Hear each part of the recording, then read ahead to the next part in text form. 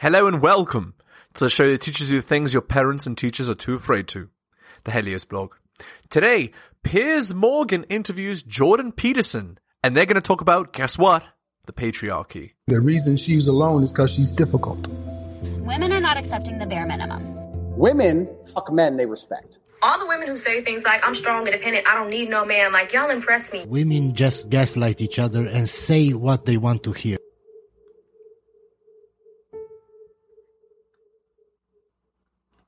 I'm not so sure that the cancellation... Right, I was going to ask you on that, Go ahead. though, that if it turns out, though, that these women are telling the truth, and he is demonstrated to be proven to be a rapist and sexual assault, presumably you would agree that that is despicable and he should be punished for his crimes. Well, as you said earlier, we have courts for determining that. And what constitutes the truth, especially in retrospect, particularly in the fog of an alcoholic encounter, let's say, is not an easy thing to determine. And that's why you have to trudge so horribly through the court system to try to make sense out of it. And, of course, then what we do as citizens of a democratic and, at least in principle, functional society is accept the verdict of the court. But you don't do that beforehand, and you certainly don't presume that just because someone's accused, it's time to strip them and throw them out into the street. Yep. And the reason you don't do that in part is, if that becomes the norm, it will 100% come to visit you and your loved ones. So, you know, when you attribute to someone else the right to the presumption of innocence and due process, you are simultaneously, absolutely accruing to yourself that privilege and right. And we have to remember that because we're all stupid. We're all fools. We all do stupid things. And so we need careful protection for our own fragility and foolishness. Indeed. And presumption of innocence and due process is part of that protective structure. Yeah. We sacrifice that at our great peril. And then you sacrifice everyone by doing that. It's so enjoyable to do so. Right. Did you see the Barbie movie? Not yet. Not Here yet. we I'm go. trying to see it this week. I want to see it. From what you've gleaned about it, read about it, heard about it, it mentions the word patriarchy, I think, a dozen times or something. Oh, yeah, patriarchy. There's no doubt the whole theme of the thing is that, you know, you don't really Patriarchy is the worst, guys. need men anymore, women. You can have everything you want without these ghastly people. And we need to completely dismantle the whole patriarchy and have a matriarchy, right, where women run everything and particularly run beastly men. I mean, this war on the patriarchy, what are your thoughts on that? Well, I would say the online world in many ways is a matriarchy. Indeed. And the reason I would say that is because the online world enables female form antisocial behavior. And females who are antisocial use reputation savaging, bullying, and exclusion to gain their narcissistic pathway forward. There's a very well-documented psychiatric literature on female antisocial behavior. And the online world has many of the elements of a matriarchy. And so, yeah, well, there's the matriarchy for you. And I mean, and it works great, guys. Totally works great.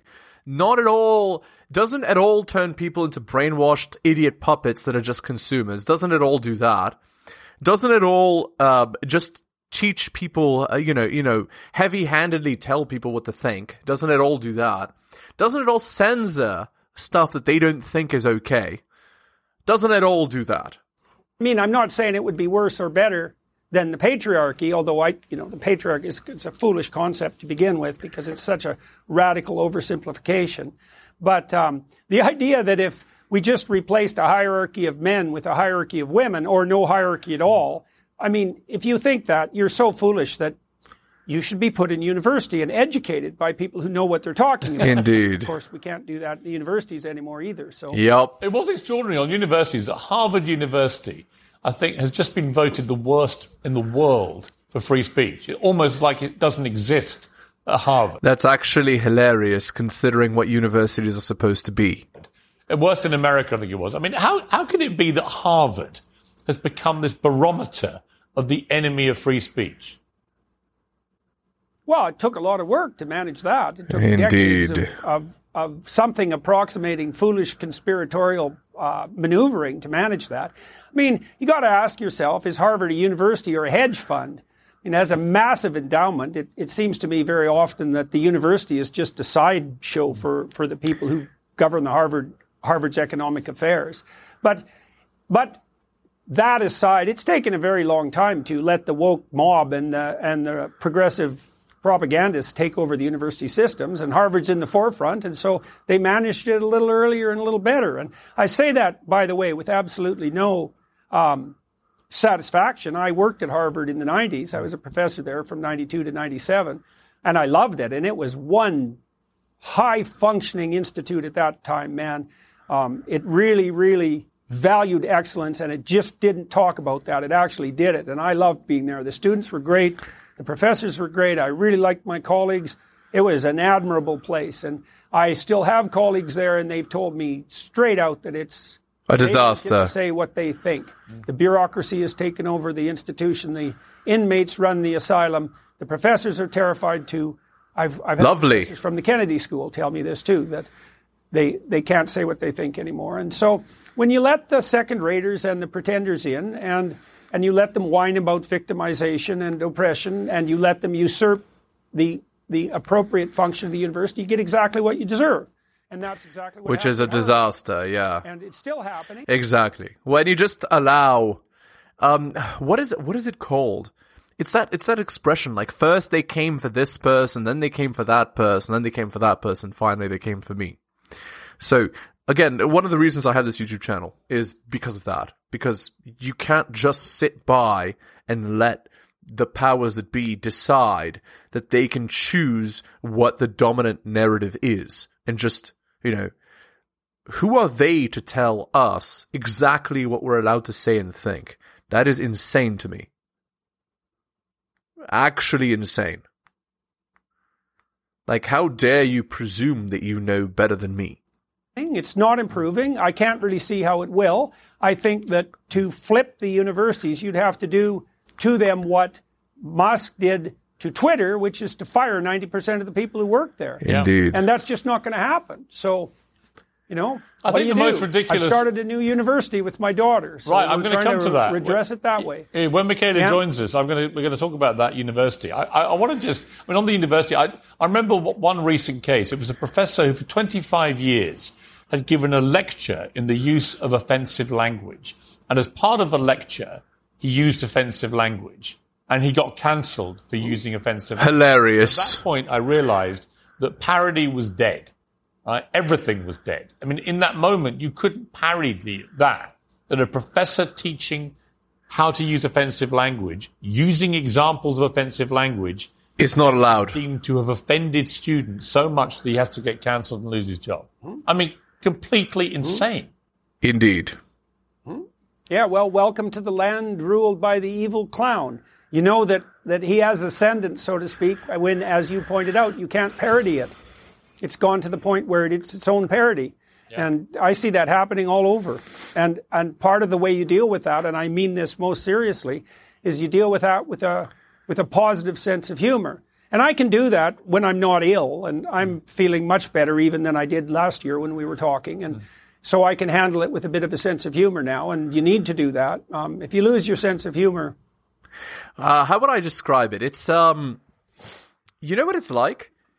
It's a lot like a crap test. And that's what they say. Like, the first reference I heard to this, of a womanism being a crap test, is in the early 2000s. Right, I read it on the RP forum. So the principle is that you have to treat the like womanism like it's a crap test. So you either agree or amplify, you ignore, you're above it. You treat it exactly as a crap test that a girl would do. Or you can, verbal jujitsu. But in no case do you submit to it. Do you allow it to happen? Do you allow it to occur without being called out in some way? Because if you don't do that, well then the crap gets worse. And that's the problem. The problem is you can't allow it to get worse. In some ways you've been defeated if you lose your sense of humor. I completely agree. And if we don't continue to laugh, then these joyless, soulless, woke wastrels win. Exactly. Because they are joyless. They don't laugh at anything. Exactly. They are offended by absolutely no, and they don't like everything. comedians. That's right. They find comedy offensive. Well, the moment people find comedy offensive, I find them so offensive, I want nothing to do with them.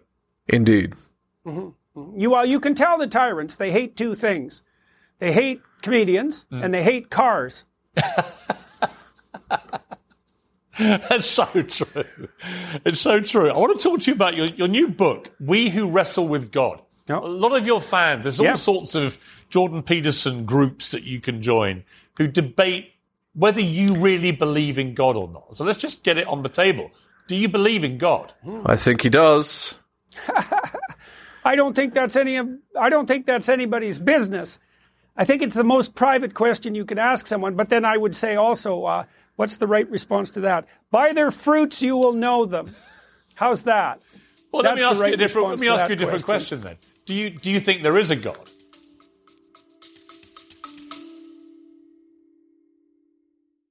Vitalista 60 use and recommendation come only in the purview of a diagnosed case of EDED or erectile dysfunction diagnosis, and thereafter, the recommendation of Vitalista 60 pills is only under the authority of a doctor. Vitalista 60 mg as such has a single medicinal compound as its compositional element, which is tadalafil. This generic element works out a way for the males to get an erection through the increasing blood flow process, which takes place under the effects of vasodilation. I'm terrified that there might be, Piers. That's a great response. That's Pascal's wager, by the way. Very clever. And I'm not trying to be a smartass when I'm making that comment either. Like, they say, it's an Old Testament saying, I believe, that the fear of God is the beginning of wisdom, and that is actually about as true a statement as you could manage in such a short phrase. And, people have congratulated me. I was at the Buckley Institute last night, they were congratulating me on my courage, and I said this last night, it's like, you guys don't understand. It has nothing to do with courage. It's actually...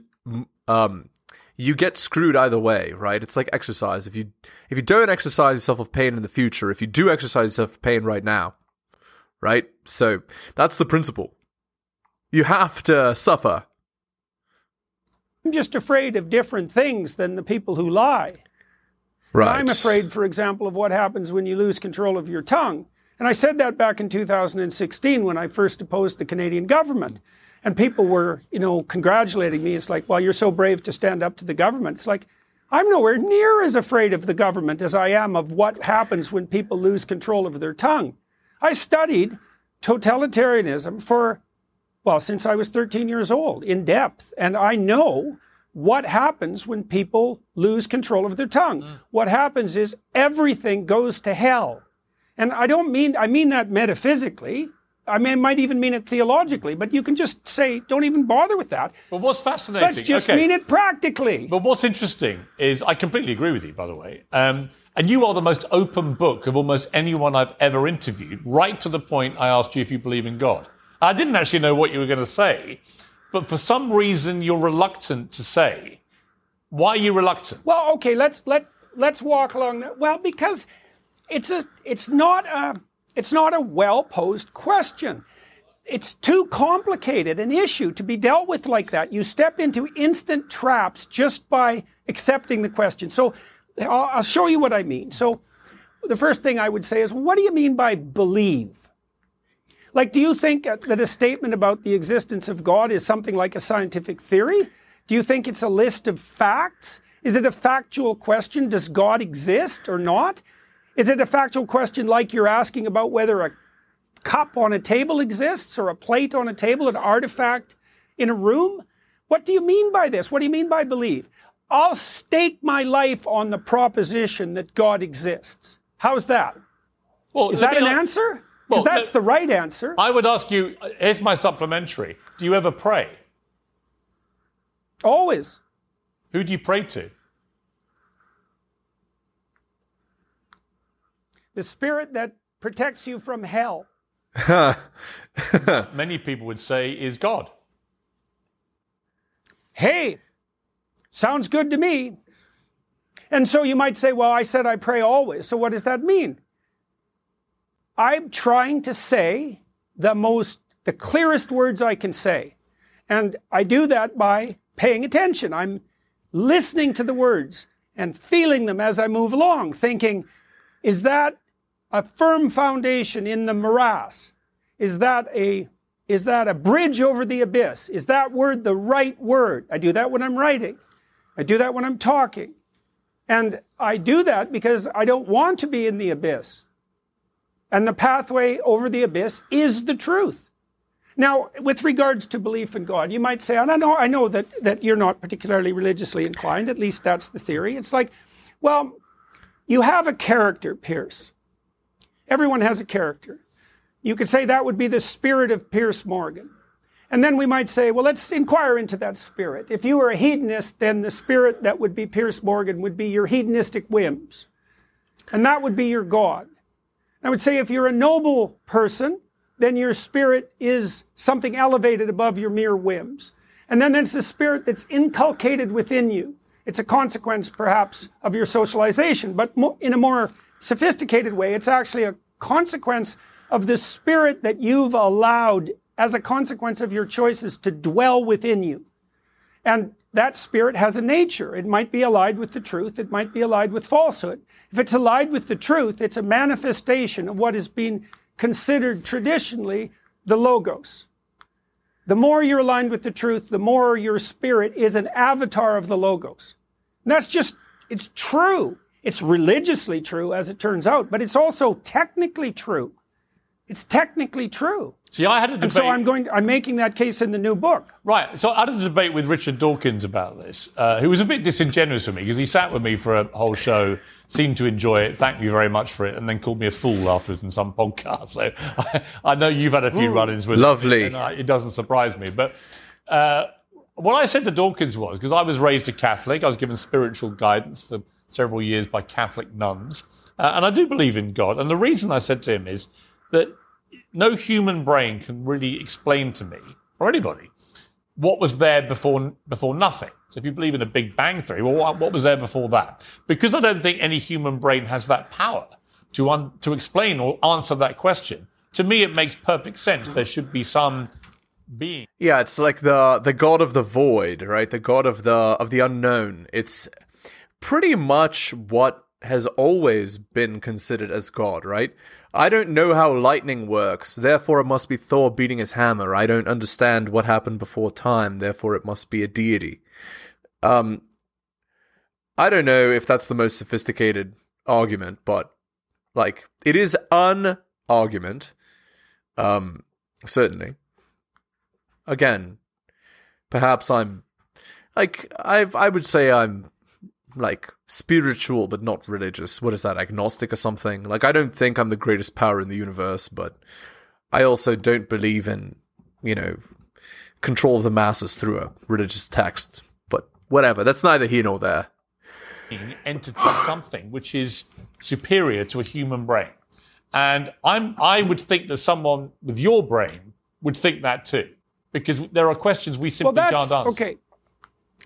Okay, three things about that. So the first is that's the argument by design, that things are so complex and sophisticated that cries out for the hypothesis of something like a creator. I'm not a big fan of the argument by design. I can see its advantages, but it isn't the primary argument as far as I'm concerned. So the Big Bang proponents have a problem because it's a tenet of the Big Bang theory that the laws of physics themselves break down at the point of the singularity, and that would be the point just before the Big Bang. And when you say the laws of physics, the existence of space and time even is unknowable prior to the Big Bang, you're basically positing a miracle at the beginning of existence. And so if you get to have your miracle, there's no reason the religious types can't have theirs. Well, that's what I was thinking as well. What the miracle needs to be, and I think that's an argument that has to be had. I don't like the argument by design. I like the argument by conscience better. So the argument by conscience, which is another string of classic theological thought, is that something dwells within you that aligns you with the spirit of reality. And it's the still small voice within that was identified first by the prophet Elijah. And it was part of a transformation in the religious viewpoint in historical terms that moved the notion of God from something like Baal, B-A-A-L, a nature god, the god of storms and earthquakes, of what would you say, remarkable and awe-inspiring natural phenomena, to the voice within that can, if you attend to it, align you with the structure of reality itself, that internal voice being a manifestation of God. And I think that's an extremely powerful argument. And I think it's right. So God is Jiminy Cricket? The angel on your shoulder? The person telling you to do the right thing? Interesting. Interesting idea. So what, psychopaths don't have that, or they choose to ignore that? Meh. All right, interesting. And I'll tell you something about Dawkins' work that's very interesting. So Dawkins has pointed out that an organism has to be a microcosm of its environment in order to survive. And I would say the voice of conscience within us is the most unerring manifestation of the microcosm within. And I think you can make an extraordinarily powerful biological case for that. And I've done that in this new book. So I think Dawkins' argument invalidates his epistemology. Yeah, I agree. I really believe that. But what do you think? I mean, you've had moments in your life in recent years where I would imagine you have faced the prospect of potentially dying. And in those moments, what have you felt, and what do you think happens to you? If you do die, or you had died, what did you imagine might happen to you? Well, I had lots of moments, years in the last few years where dying would have been an absolute relief. And had that been accompanied by the complete cessation of my being, I would have been perfectly content with that. There are things that are far worse than dying. Indeed. So if you're only terrified of dying, you've hardly begun to plumb the depths of existential catastrophe. Death is fairly... You just don't have an imagination. What could be worse than dying? Torture. Living but not being able to die, such as trapped in the box syndrome or whatever you call it, where you're lying in bed and all you can move is your eyes and you can't do anything else. That'd be pretty bad. Being a prison guard at Auschwitz? But you'd still be alive, even if you were witnessing horror. Is not death the ultimate... Oh, no. I'm thinking perpetrating it. Indeed. Right. You mean how about being an Auschwitz guard? How about being an Auschwitz guard who really enjoyed his job? How about that? That would be messed up. Very messed up. Worse than death, as far as I'm concerned. Right. I mean that. No, I see that. That's hell, man. Yeah, it's a living hell. That's hell. Living hell. Mm-hmm. But do you think you literally are the demon in the story? Then. But do you think there's an actual hell, Jordan? Is there somewhere that people like that go to, which is hell? Eternal damnation? Oh, definitely. Now, what relationship that has to what happens to you when you die, I have no idea. I mean, I don't think anybody's in a position to speak about what's truly beyond our ken, let's say. I don't think we understand consciousness at all. We don't understand time. We don't understand the relationship between finitude and the... We barely understand anything. If you actually think about scientific progress, we're actually right now just scratching the surface. Infinite landscape that surrounds us, that's all a great mystery. And I tend to leave that alone because I try not to speak about things that I can't speak about. But does hell exist? It's like, study history and see if you can figure it out for yourself. Literally. Does heaven exist? There's nothing that's more obvious than that hell exists. So does heaven exist? Mao's China was hell. Right, but so you're talking about hell on earth, but do you believe there's a hell after death? Like I said, I don't speculate about such things. That's where my ignorance finds its, what would you say? That's where my knowledge finds its limit. Indeed. I'm concerned enough about what I'm doing right now, right here, and leaving the rest of that. And,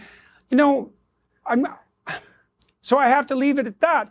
The hell that I see as a potential on earth is sufficient as a deterrent.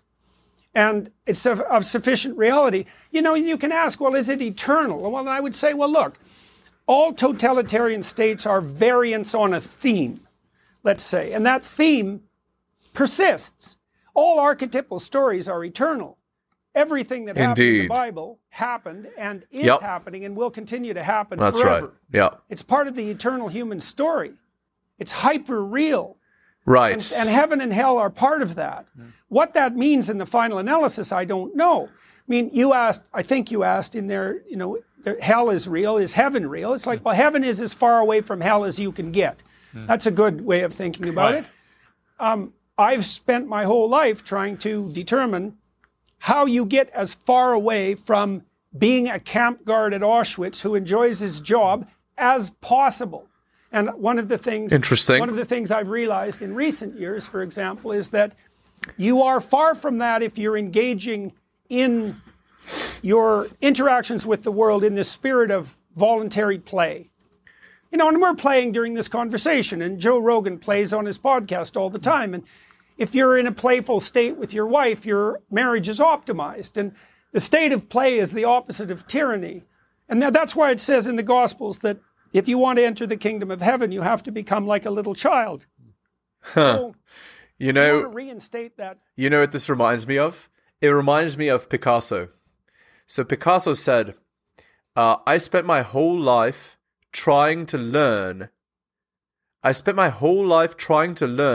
how to redraw like I did when I was a child.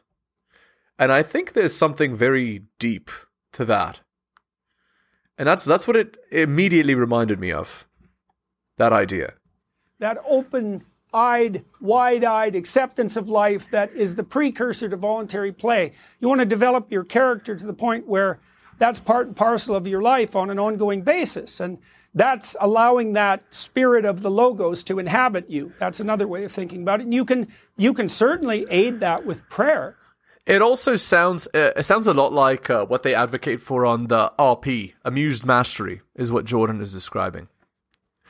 Okay, we're going to end the video there. Hit the like, hit the sub, hit all the notifications. Drop me a donation like Hunter M, Adrian L, Tom and Bobby, Dylan, Renaissance Press, and Brian. Shout outs to you, most recent Patreon subscriber. Go buy my books at bit.ly/Helios books. My Patreon can be found at patreon.com/theheliosblog. And, of course, if you want coaching, just email me at theheliosblog@gmail.com. I'll slot you right in. Thank you so much for listening, guys, especially if you listen to the end. I really do appreciate it.